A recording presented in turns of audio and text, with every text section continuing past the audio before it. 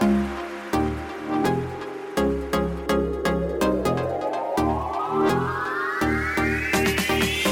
can afford anything, but not everything. Every choice that you make is a trade-off against something else, and that doesn't just apply to your money.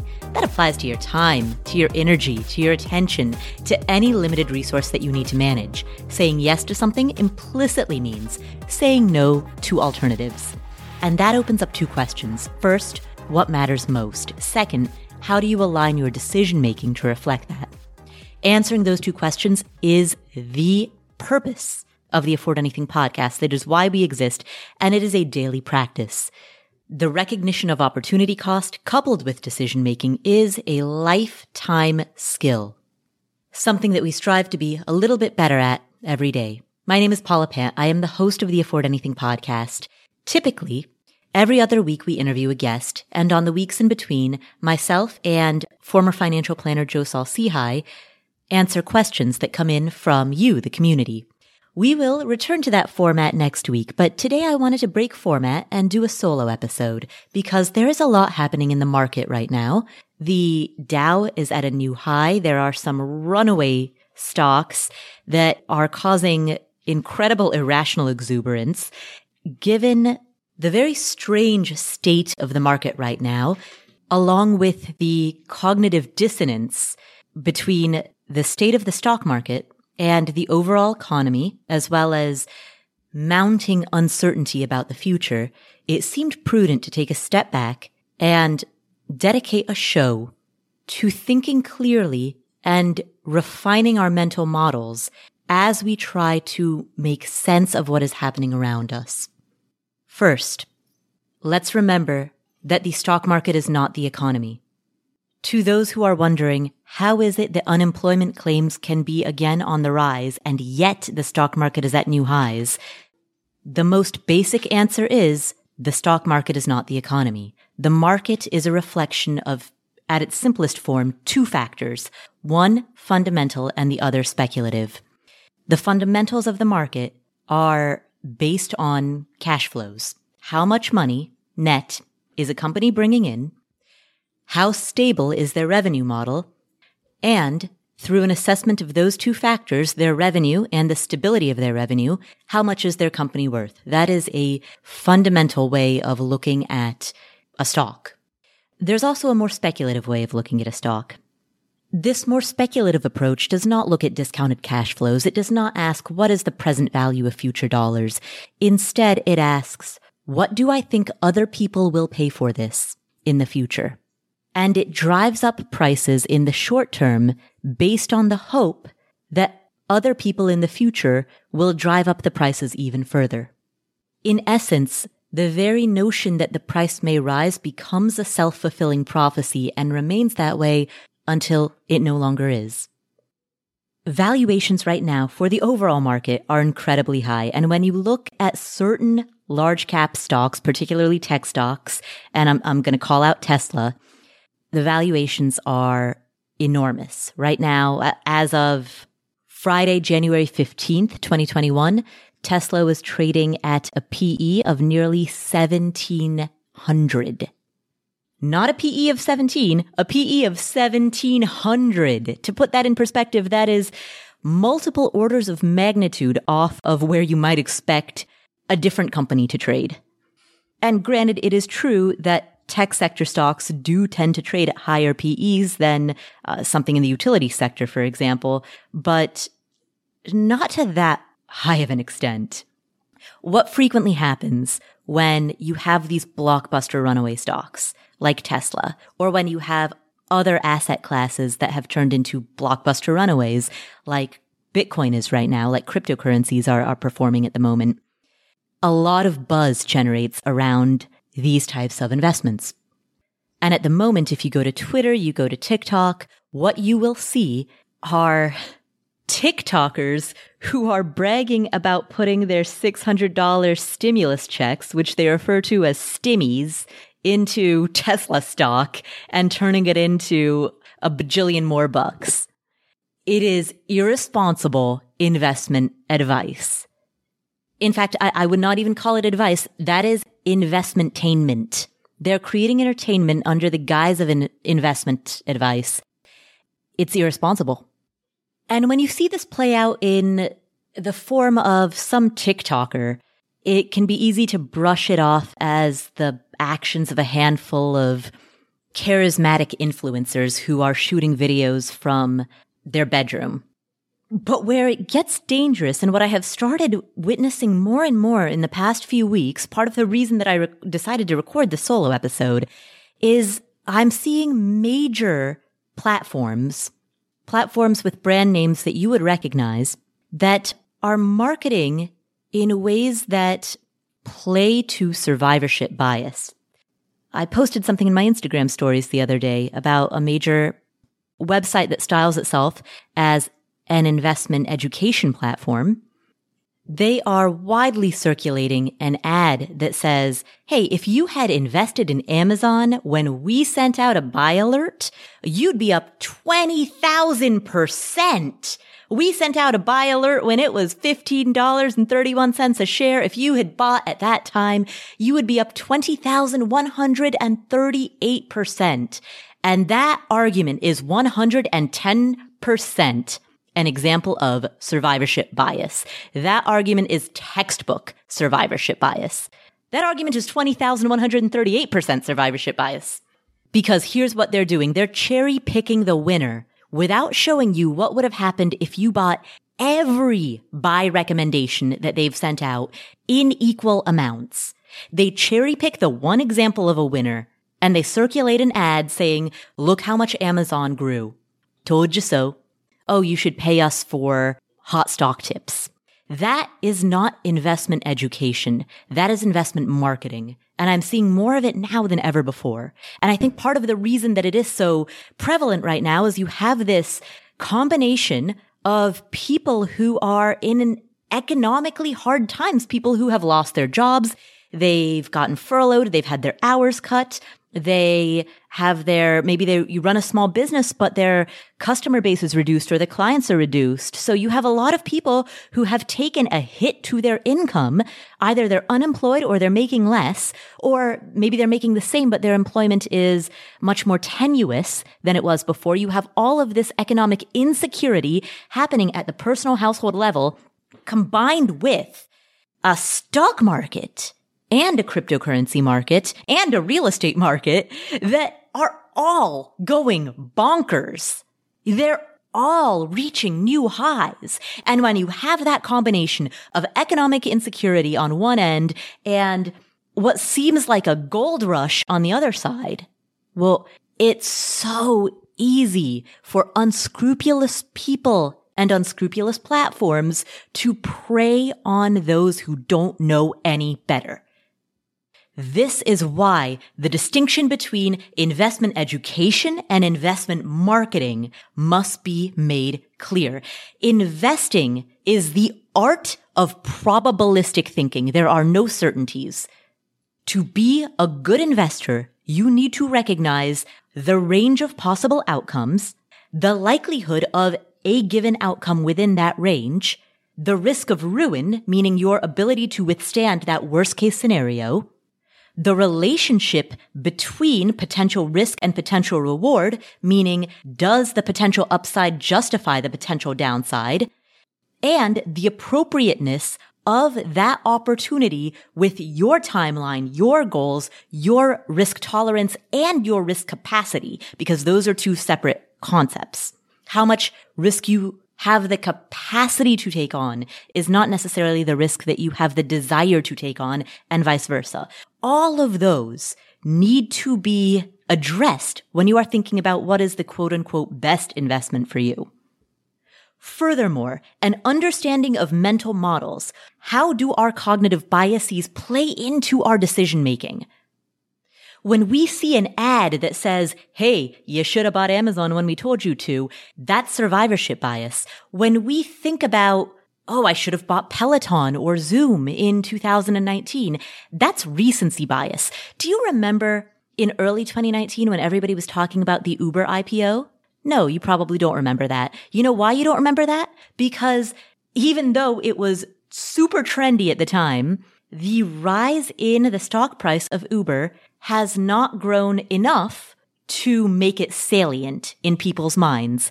And there is this thing, it's called the availability heuristic. We overweight whatever can most easily come to mind. And if something is an outlier, then we can think of it more easily. I mean, the fact that I named Tesla right off the bat, rather than naming the RLJ Lodging Trust, or rather than naming the Pebblebrook Hotel Trust, that is a perfect example of the bias and preference given towards whatever is most salient.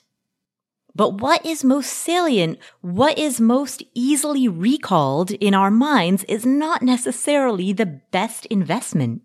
And that recognition, that awareness, that is one of many examples of the types of mental models, the understanding of mental models that we need to develop in order to become better investors.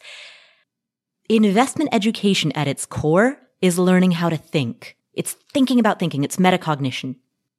And what concerns me is that now more than ever, and I've been covering personal finance for almost 10 years. February 22nd is the date that Afford Anything started. It started February 22nd, 2011. So we're coming up on our 10-year anniversary. And in 10 years of writing and later podcasting about personal finance, I don't think that I have seen such a degree of trends, fads, marketing, hashtag Wall Street bets, stonks. I haven't seen this level of getting hot investment tips from the shoeshine boy in the almost 10 years that I've been covering this. And again, I go back to that notion that in a bull market, everybody thinks they're a genius. This is another cognitive bias. It's called the resulting fallacy. The resulting fallacy is when you make conclusions based on the outcome or the result rather than based on the soundness of the decision-making process itself. And so there are a lot of people who right now are just throwing their money at any given asset like it's a dart getting chucked at a dartboard, and the asset that they threw their money at happens to have gone up, in some cases quite significantly. And because no matter what you invest in, whether it's stocks or real estate or crypto, no matter what you're investing in, you're doing well right now. As a result, people are buying into the resulting fallacy. People are convinced that, quote unquote, because it worked for me, that means that it was a good decision. No, it may have worked for you, but it might have just been because you got lucky. There is a wide distribution of possible outcomes, and there's also, across the span of your adult life, a wide distribution of points in time. And a positive outcome limited to a given point in time does not a sound investment strategy make. But people often need to learn lessons the hard way, unfortunately, and I hope that this episode can spare a few people from learning investment lessons in a more painful way. Because, again, I go back to my earlier statement, which is that investing is the art of probabilistic thinking. I use the word art intentionally. Art in this context means judgment. It means making sound, guided, reasoned judgments through a refining of mental models, through a recognition of cognitive biases, through an understanding of behavioral finance. All of this is the art or judgment of sound decision-making that is the foundation of investing. If something has an easy answer, then its answer holds relatively low value. There are clear-cut answers, right and wrong, yes and no.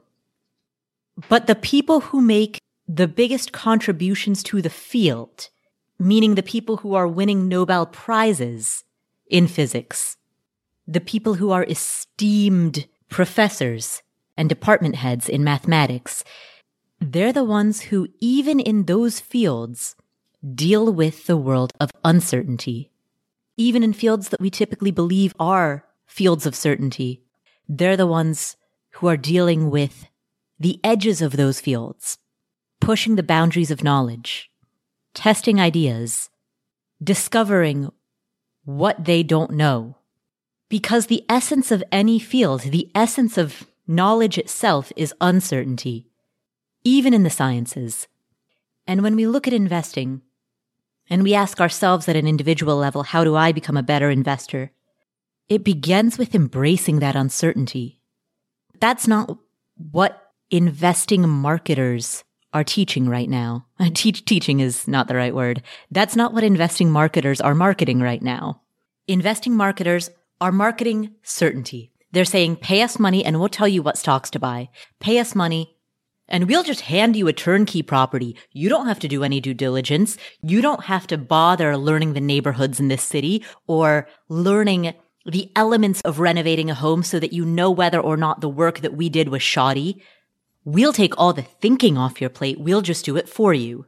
The marketers are saying, just hand us your money and we'll crowdsource into a real estate investment for you. You don't have to bother wondering why it is that we chose to invest in a retail complex in Columbus, Ohio, rather than an office park in Lexington, Kentucky. It's up to us to weigh the pros and cons between those and to figure it out. Just trust us. Don't even worry about asking questions. This is just a machine. You feed your money in and we'll spit returns back out at you. That's what they're selling. They're selling the promise of easy money.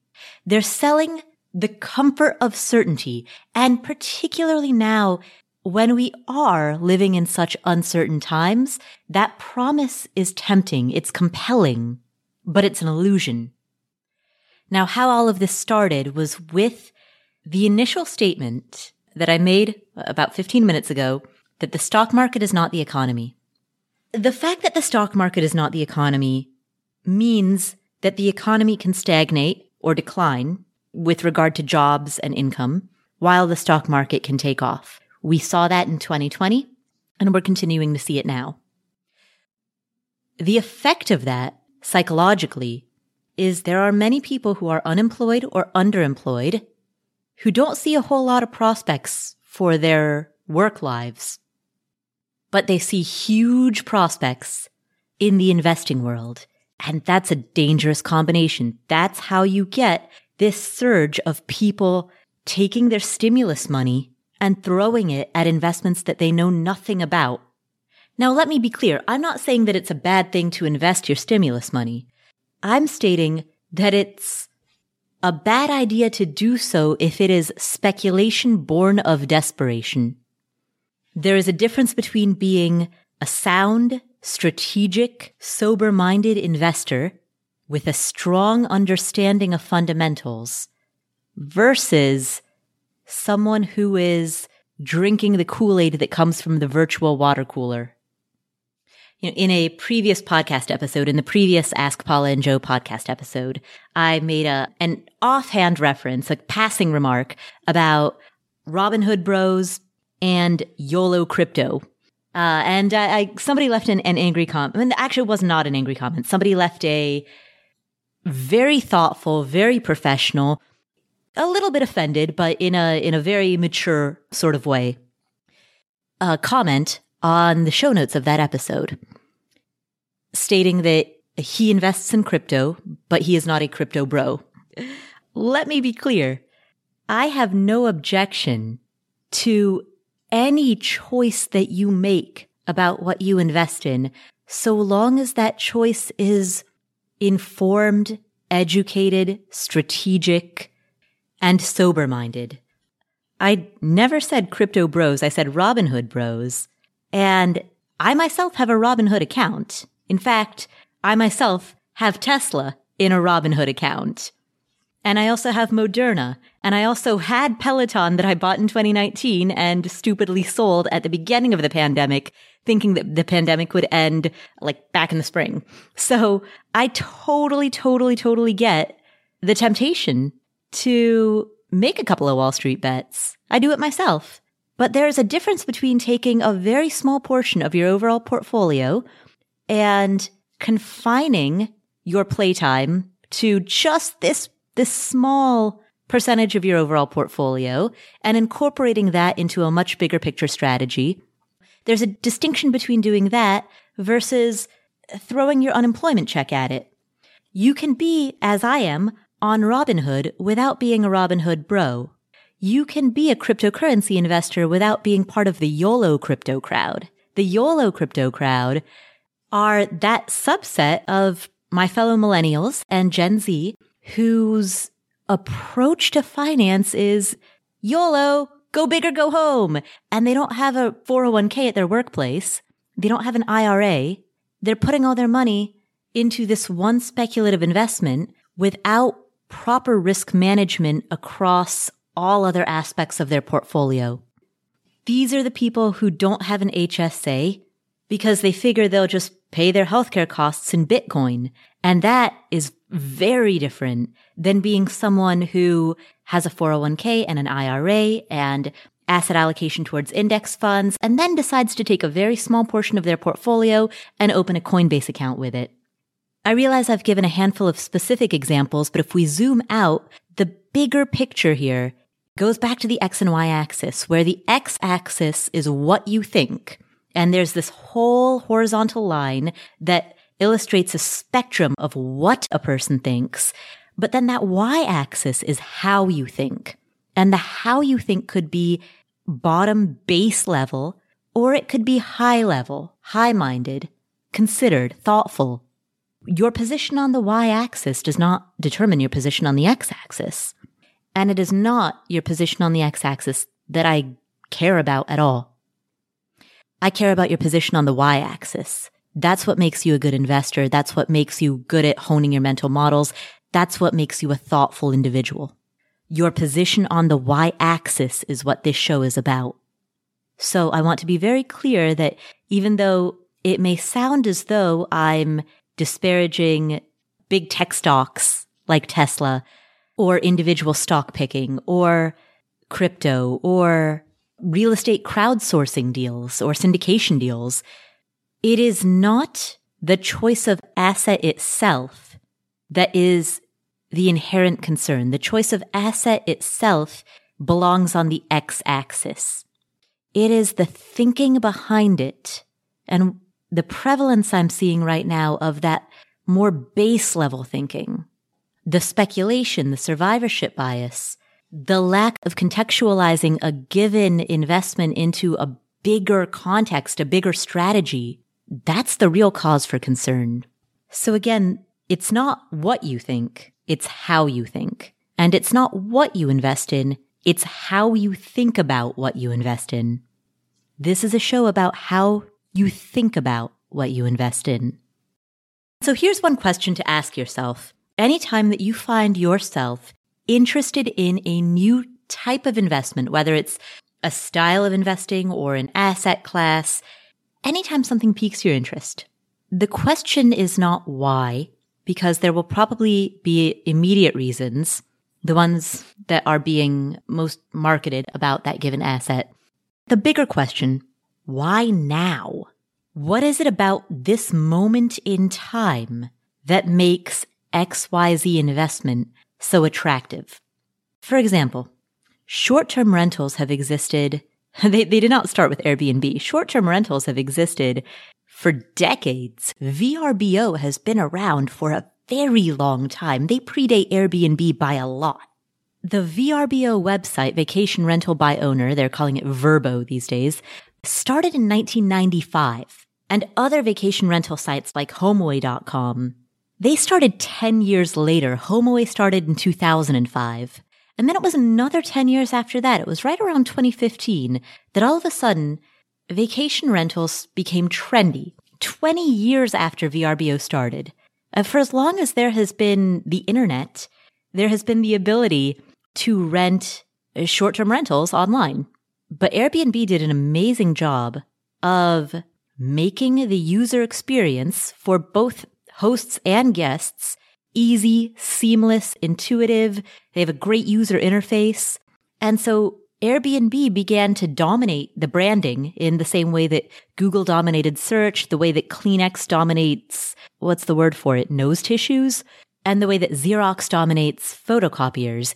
Airbnb became synonymous with short-term rentals. And when that happened, all of a sudden, 20 years after people had the ability to be short-term rental hosts, all of a sudden there was this huge gold rush towards the world of short-term rental investing. Now, to the question, why now? It is absolutely true that arguably you could state that due to this increased attention on short-term rentals brought about by Airbnb, demand increased. So arguably, there could be a very, very sound, reasonable explanation for the question of why now. Why now? Well, the popularity of Airbnb caused demand to increase. Therefore, 2015 is a better time than 1995. If you have taken the time to ask yourself the question, why now? And you have come up with that as the answer, I support you. But if you have not taken the time to ask yourself, why now?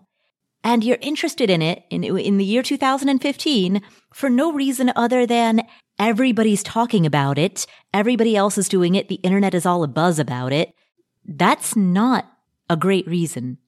And given that the popularity of Airbnb caused many city councils, many municipalities to start passing laws restricting short-term rentals for the first time, these are cities and towns that had no laws or few laws restricting short-term rentals from 1995 through 2015 for that 20-year time span when people were doing it on other less popular websites. It was only when both demand and supply exploded, which has really only happened in the past 5 to 10 years, that's when a lot of places started cracking down. And so arguably the last 5 to 10 years may, at least in some areas, have been the worst time. Now there's more competition and there's more regulation. Whereas in the 90s or the early 2000s, you didn't have to deal with those competitive forces.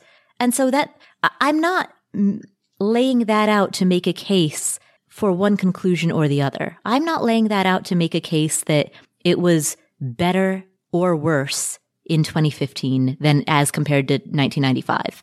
All real estate is local. So whether it was better or worse in your particular location is going to be specific to the circumstances that impacted that location, how your city council behaved, how much competition there is, how much supply and demand there is in that area. I'm laying that out to illustrate the example that for all the literally hundreds, if not maybe close to 1,000, at least hundreds, we'll underestimate and we'll say hundreds of questions that I have received about Airbnb over the year, and I'm using that because nobody says short-term rental. They use the brand name. For the hundreds of questions that I've received about Airbnbs over the years, over the years that I've been running For Anything, not a single person has ever asked me or has ever indicated that they've thought about why it is that they're suddenly interested in this income opportunity at this particular point in history.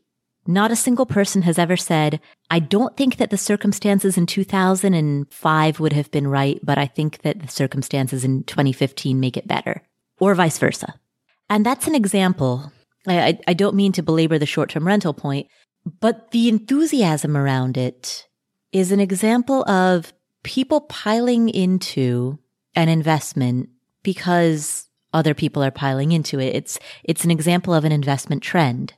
And I watched the same thing happen with turnkey investing, turnkey rentals, where for years, nobody asked me anything about it. And then all of a sudden, the questions around turnkey investing started pouring in. And surprise, surprise, that coincided with several major turnkey companies really ramping up their online marketing.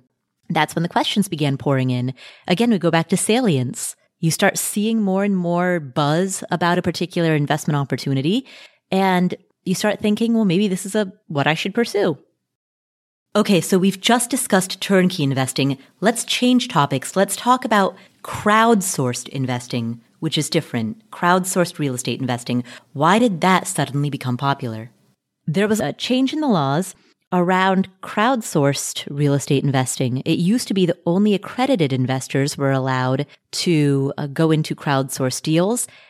That law changed, and all of a sudden, there was this massive proliferation of crowdsourced real estate investing. So to the question of why now, that question could be easily answered. Why now is because the opportunity became available to non-accredited investors. That's the why now for a lot of people. But does that necessarily make it a great option? Or does that mean that you should tie up 20 grand into that type of investment as compared to some alternative? Maybe, maybe not. You would need to do a rigorous analysis in order to answer that question, but few people were doing that. The very fact that the laws changed such that non-accredited investors were able to access this type of investment meant that big companies that were platforms that facilitated these types of investments sprang up overnight, which then caught the attention of the internet, which then created buzz, made it trendy, and grabbed the attention of a lot of people. Attention economy goes beyond how we direct our eyeballs. The attention economy influences our asset selection. Where the buzz on the internet goes, our wallets follow. And that means that oftentimes, if an investment is popular enough to turn into a meme, we're more likely to invest in it. And that's not how sound investment decision making is done. I know there are many people listening who are thinking, well, I have a short-term rental, or I have a Robinhood account. Is that okay? Yeah, absolutely. I had a short-term rental. I have a Robinhood account. Of course it's okay. Of course. I have no objection to any of the, or most of the types of investments that I'm discussing. It's not about the specificity of the example. It's not about the what. It's about the why. And it's about how to think about that. So the takeaways are, learn about mental models, learn about cognitive biases, learn behavioral finance. We've produced a lot of episodes on this podcast about those topics. Listen to those episodes in our archives. Create an overall investor policy statement, an overall guiding statement for yourself that maps at a broad 30,000-foot level how you want to direct your entire portfolio. And this is a guiding statement that should be informed by your age, your timeline to retirement, or your timeline to the goal of the investment, your risk capacity, your risk tolerance. All of those factors will influence this big overarching investing guiding statement that you have. And then in the context of this larger guiding statement, you can then make decisions about whether X or Y or Z is a sound investment. But stay away from internet buzz. And if you find yourself getting distracted by a shiny object, such as whatever is the latest, hottest trend, whether that's an individual stock or a sector-specific bet or a certain type of asset class or a certain style of investing, whatever is trending, if you find yourself getting distracted by that, don't just ask yourself why. There are going to be plenty of answers out there for why. Ask yourself, why now? What makes this particular type of asset part of the dominant paradigm? What makes this the most clickable type of asset right now? Why are people talking about it? Why now? And sometimes when you reflect on that question, you realize the answer is, at least in January 2021, the answer to many of those questions is because people have household economic uncertainty when it comes to their personal income and jobs, but they have the prospect of making big money in virtually any asset class, ranging from stocks to real estate to crypto. And that is a dangerous combination of factors, and that's what we're living in right now. And that does not mean that we are in a bubble. That does not mean sell everything and go to cash. I am not implying that in the least. I'm simply stating that we need to recognize what's happening in the world of investments in the context of what's happening in the world of jobs and employment. And we need to bring those two pieces together as we try to understand this combination of the market and the economy and why things are happening right now in the highly unusual way that they are. So that is the January 2021 market and economic outlook. Outlook is maybe not the right word. I don't mean to be forecasting. Market and economic snapshot of the current moment. And I thought that deserved half an hour or so of discussion. So I hope that provided some insight. I hope that was helpful. And I hope that those takeaways, the main action steps that I just outlined, are clear. So here's what we'll do next. We're going to take a break for a word from our sponsors. Normally in our episodes, we take 2 sponsor ad breaks. In today's episode, we're breaking format. Today's episode, we're only going to take 1 break. It's going to be a little bit longer. We'll have 3 ad spots in this break instead of 2. So we're going to take 1 slightly longer break for a word from our sponsors, which allows us to, supports the show, pays the team, allows us to stay on air. Thank you for listening. And then after that, we're going to come back from our break and we're going to talk about the so-called death of cities. This is a highly discussed topic in real estate and another topic that the news has been buzzing about quite a bit. The so-called death of cities, the so-called death of urban centers, highly paid professionals who are reportedly fleeing from high cost of living areas. Is that happening? And if so, how long will it last? And what does it mean? We're going to discuss that after this word from our sponsors. So stick around. This episode is sponsored by State Farm. Are you a small business owner looking for insurance that fits your needs and budget? Look no further than State Farm. State Farm agents are not just insurance providers. They're also small business owners who live and work right here in your community. They understand the unique challenges of running and protecting a small business. When it comes to small business insurance, State Farm knows what it takes. Create a plan that fits your needs and your budget. State Farm agents are ready to help you choose personalized policies that truly understand your business. Insure your small business with a fellow small business owner. Talk to a State Farm agent today and get started on personalized small business insurance that fits your needs. Like a good neighbor, State Farm is there. Talk to your local agent today. All right, so what are some of the next really big goals that you're saving for? Maybe you're saving for a down payment on a home. Maybe you're saving to buy your next car in cash or to at least make a pretty big down payment on your next car. Maybe you're saving for a kid's college fund or for your own college fund. Well, there's an app called Monarch that makes it easy to help you reach your financial goals. In fact, the Wall Street Journal named it the best app for growing your savings. Monarch is the top-rated all-in-one personal finance app. It gives you a comprehensive view of all your accounts, investments, transactions, and more. Create custom budgets, track progress toward financial goals, and collaborate with your partner. And now get an extended 30-day free trial when you go to monarchmoney.com/Paula. Monarch has a very simple, intuitive design. They have loads of built-in features that help you collaborate with your spouse or partner, with your financial advisor. You can invite them to your account at no extra cost. They'll get their own login info and a joint view of all of your finances. You can customize it to look exactly like you want it to look like. You can customize the types of notifications that you get. I've set mine up so that I only see the big ticket stuff. I personally don't want to see the little things. I just want to see big ticket items. So I've set up my notifications accordingly, but you can do it however you prefer. You can change the layout of your dashboard. You can make it your own. And Monarch will never sell your data to third parties or show you ads. After trying out Monarch for myself, I understand why it's the top-rated personal finance app. And right now, listeners of this show will get an extended 30-day free trial when you go to monarchmoney.com/Paula. That's monarchmoney.com/Paula for your extended 30-day free trial. We're driven by the search for better, but when it comes to hiring, the best way to search for a candidate isn't to search, it's to match. And you can do that with Indeed. Indeed is a matching and hiring platform that has over 350 million global monthly visitors.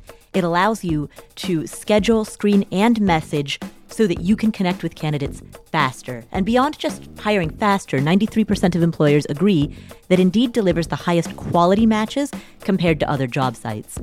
They leverage over 140 million qualifications and preferences every day, which means Indeed's matching engine is constantly learning from your preferences. Whenever I hire somebody inside of Afford Anything, I'm doing so because we are already overloaded with work. We have way too much on our plates, and so we need to hire so that somebody can start taking some of that stuff off of our plates. But hiring itself is added workload on top of already busy workload. So it's great to have a platform like Indeed that helps you hire faster and find higher quality matches. And listeners of this show will get a $75 sponsored job credit to get your jobs more visibility at Indeed.com/Paula. Just go to Indeed.com/Paula right now and support our show by saying you heard about Indeed on this podcast. Indeed.com/Paula. Terms and conditions apply. Need to hire? You need Indeed.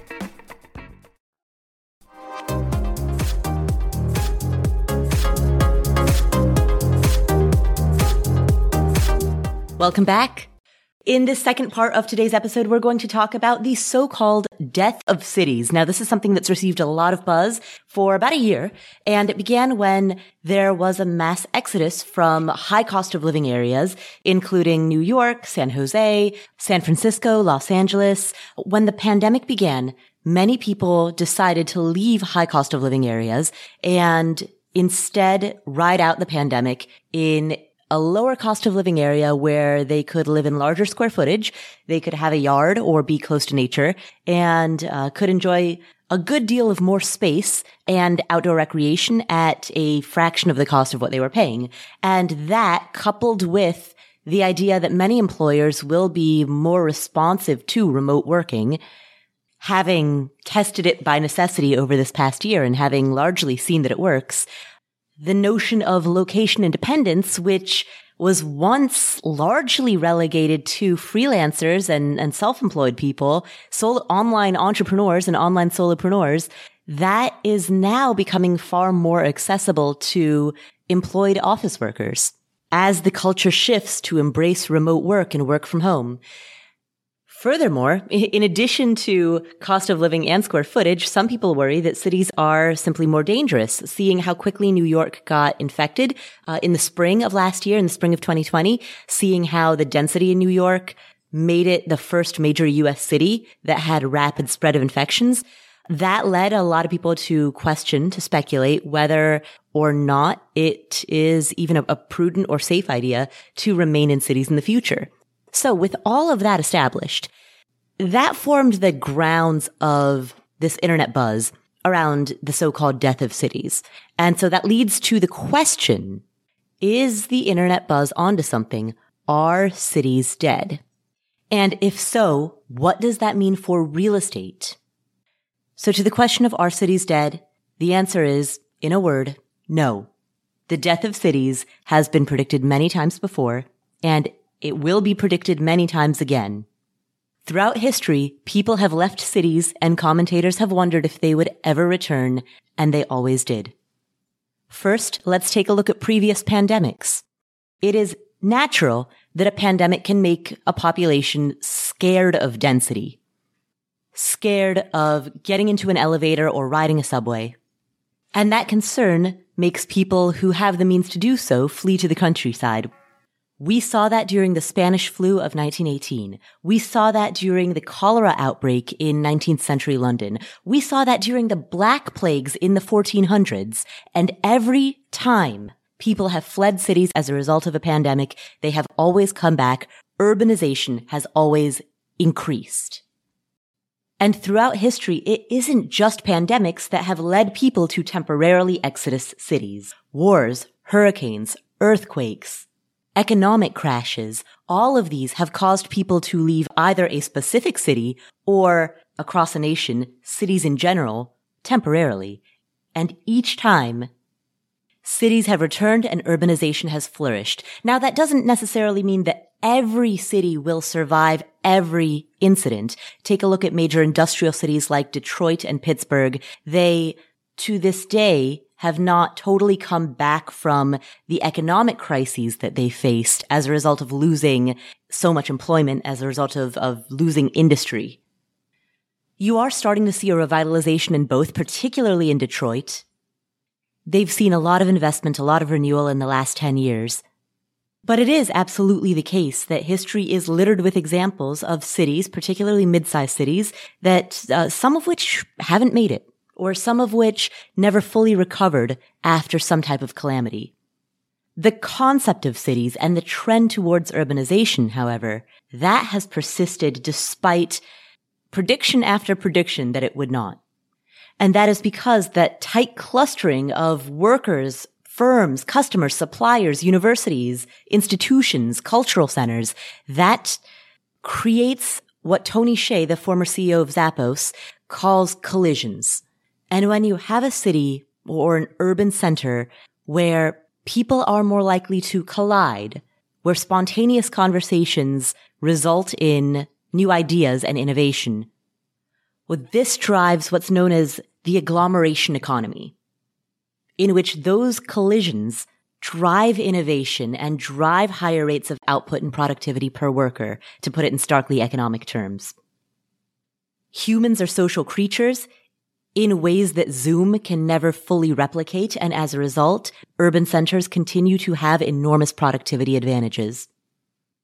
There are those who will look to previous historic examples of migration away from urban centers, and they will say, yes, but the internet did not exist at that time. Yes, but we did not have Zoom or social media at that time. We didn't have that during the cholera epidemic or during the Black Plague or the Spanish flu. And heck, even acts of terrorism, even 9/11, we technically had the internet, but it was nowhere near as ubiquitous and as integrated into our lives as it is now. And so whereas in the past, those types of travesties that caused people to fear density could not have driven people away long term because the internet was not so ubiquitous, but aren't things different now? That's what commentators will often say. Aren't things different now as a result of the internet? Don't we have the ability to leave but remain connected in ways that weren't possible even as recently as 2001? Now that is a valid question, and it is one that a lot of research has been done around. And what most economists have found is that the ubiquity of the internet has not had any adverse effect on urbanization and the trend towards density. In fact, in the years from 2005 to 2017, innovation-related industries and jobs became more concentrated in urban centers rather than less. Now think about that. In the 12-year time span, when the internet was truly becoming a major part of our lives, 2005 was a year when you still needed a .edu email address to get a Facebook account, right? 2005 was the beginning of social media.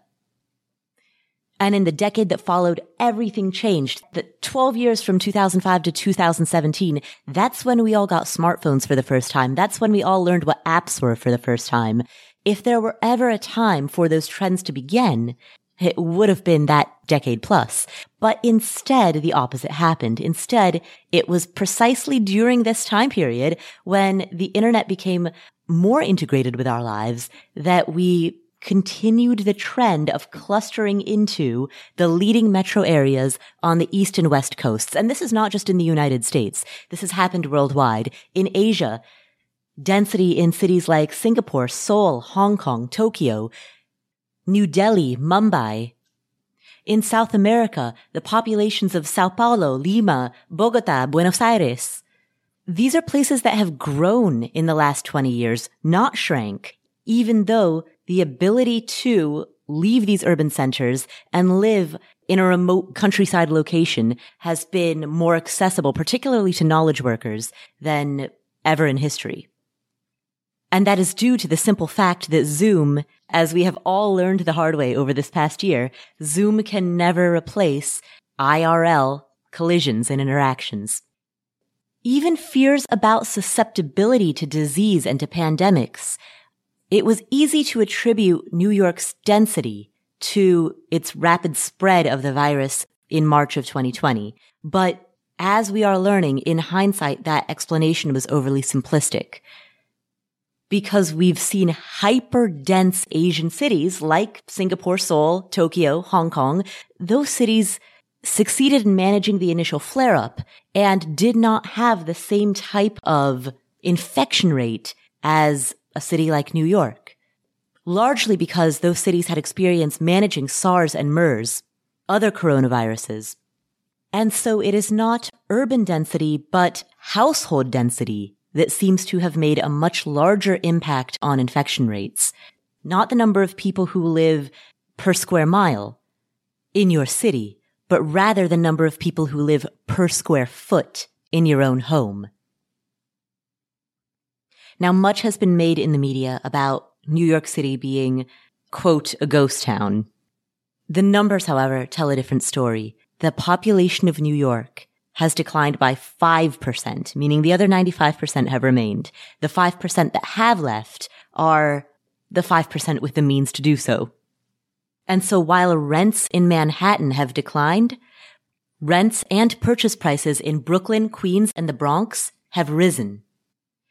Now, what does this mean for you? What does this mean for, particularly if you're a real estate investor, what does it mean for the future of real estate? And I am specifically talking about residential real estate, which is the area in which I operate. Commercial real estate is a completely different conversation, and that is not my area of expertise. But what does it mean for those of you who are interested in residential real estate, either for the purpose of your own primary residence or for the purpose of residential investing? First, the pull towards cities does not just apply to major cities or mega cities like in the United States. That would be like New York or San Francisco. The pull towards cities is a pull towards urban clusters anywhere, including the largest city or cities in whatever state it is that you live in and or you want to invest in. Austin, Miami, Seattle, Las Vegas, Denver. These are some of the fastest growing cities in the United States. The South and the West in particular are seeing major growth. According to the Census Bureau, in the years between 2010 to 2019, 13 of the 15 fastest growing U.S. cities were all located in the South or the West. What this presents is an opportunity for one of two things, either to look at the surrounding areas, the outskirts of these cities, to see if there are good investment opportunities there. Around fast-growing Atlanta, for example, there's Douglasville, Austell, south of the airport, OTP South DeKalb County. These are all areas within 1 hour of a growing city that have good investment properties and that are close enough to this growing population center that it feeds off of that growth. Outside of Seattle, Port Angeles, 1 hour away. I haven't checked the prices there in a few years, but I know as recently as about 3 years ago when everybody was complaining about how there was nothing good in Seattle, 1 hour away in Port Angeles, there were properties that were meeting the 1% rule. That was around 2017. And so these areas in close proximities to cities, areas within a 1 hour drive of city centers, these present a lot of good opportunities. Or many of them do. Not every city is individual, every city is different, but many cities have areas that are within a 1 hour drive that offer good opportunities. And given that the trend towards urbanization is not going away, given that there is not likely to be a mass exodus to remote rural locations, the areas that surround major cities continue to be places that are by and large, filled with opportunities. People may talk or hand-wring about the death of cities, the decline of urbanization, but no one reasonably expects that across the nation, our small towns of 5,000 people will suddenly explode into population centers with 20,000. Sure, home prices in less densely populated areas have been on an uptick, but we haven't seen new construction starts. We haven't seen road development, infrastructure development. We haven't seen new construction permits or renovation permits to an extent that indicates a permanent exodus. And to that extent, you can continue to look at areas that surround major cities, areas within a 1 hour drive of major cities, as stable locations where growth is likely to spread for the purpose of real estate investing. So that's one approach. Another approach is that if you are looking at a city and you're looking at it within a 1 hour radius and you still can't find anything, the thing to do is to cross-reference a list of some of the fastest growing cities with a list of the cities that have very landlord-friendly or investor-friendly price-to-rent ratios. So for example, Columbus, Ohio, Tulsa, Oklahoma, Buffalo, New York, Tucson, Arizona, Louisville, Kentucky, Cincinnati. These are areas with very investor-friendly price-to-rent ratios where the population is either stable or growing, typically, not necessarily runaway growth, but steady, enough such that the population is replacing itself, but not so much that it's being flooded by speculative new construction. The stability of these mid-sized cities provides a great opportunity for investors, particularly long-term buy and hold investors in residential real estate. Now, will there be small towns, small rural areas that provide good opportunities? Perhaps some. Northwest Arkansas, for example, is seeing a shift from urban to rural.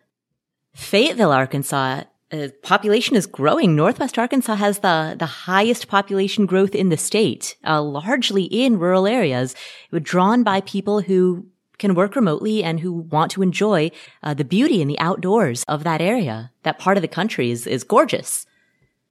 And so do those opportunities exist? Yes, they do in specific places, but that does not indicate an overall decline in the overall trend towards urbanization. Northwest Arkansas, for example, has a relatively small enough population that it does not take a major influx of people to drive the population up by an additional 3% or 5%. It is not necessary to have a huge decline in the population around Miami in order to have the people to fuel the population of Fayetteville.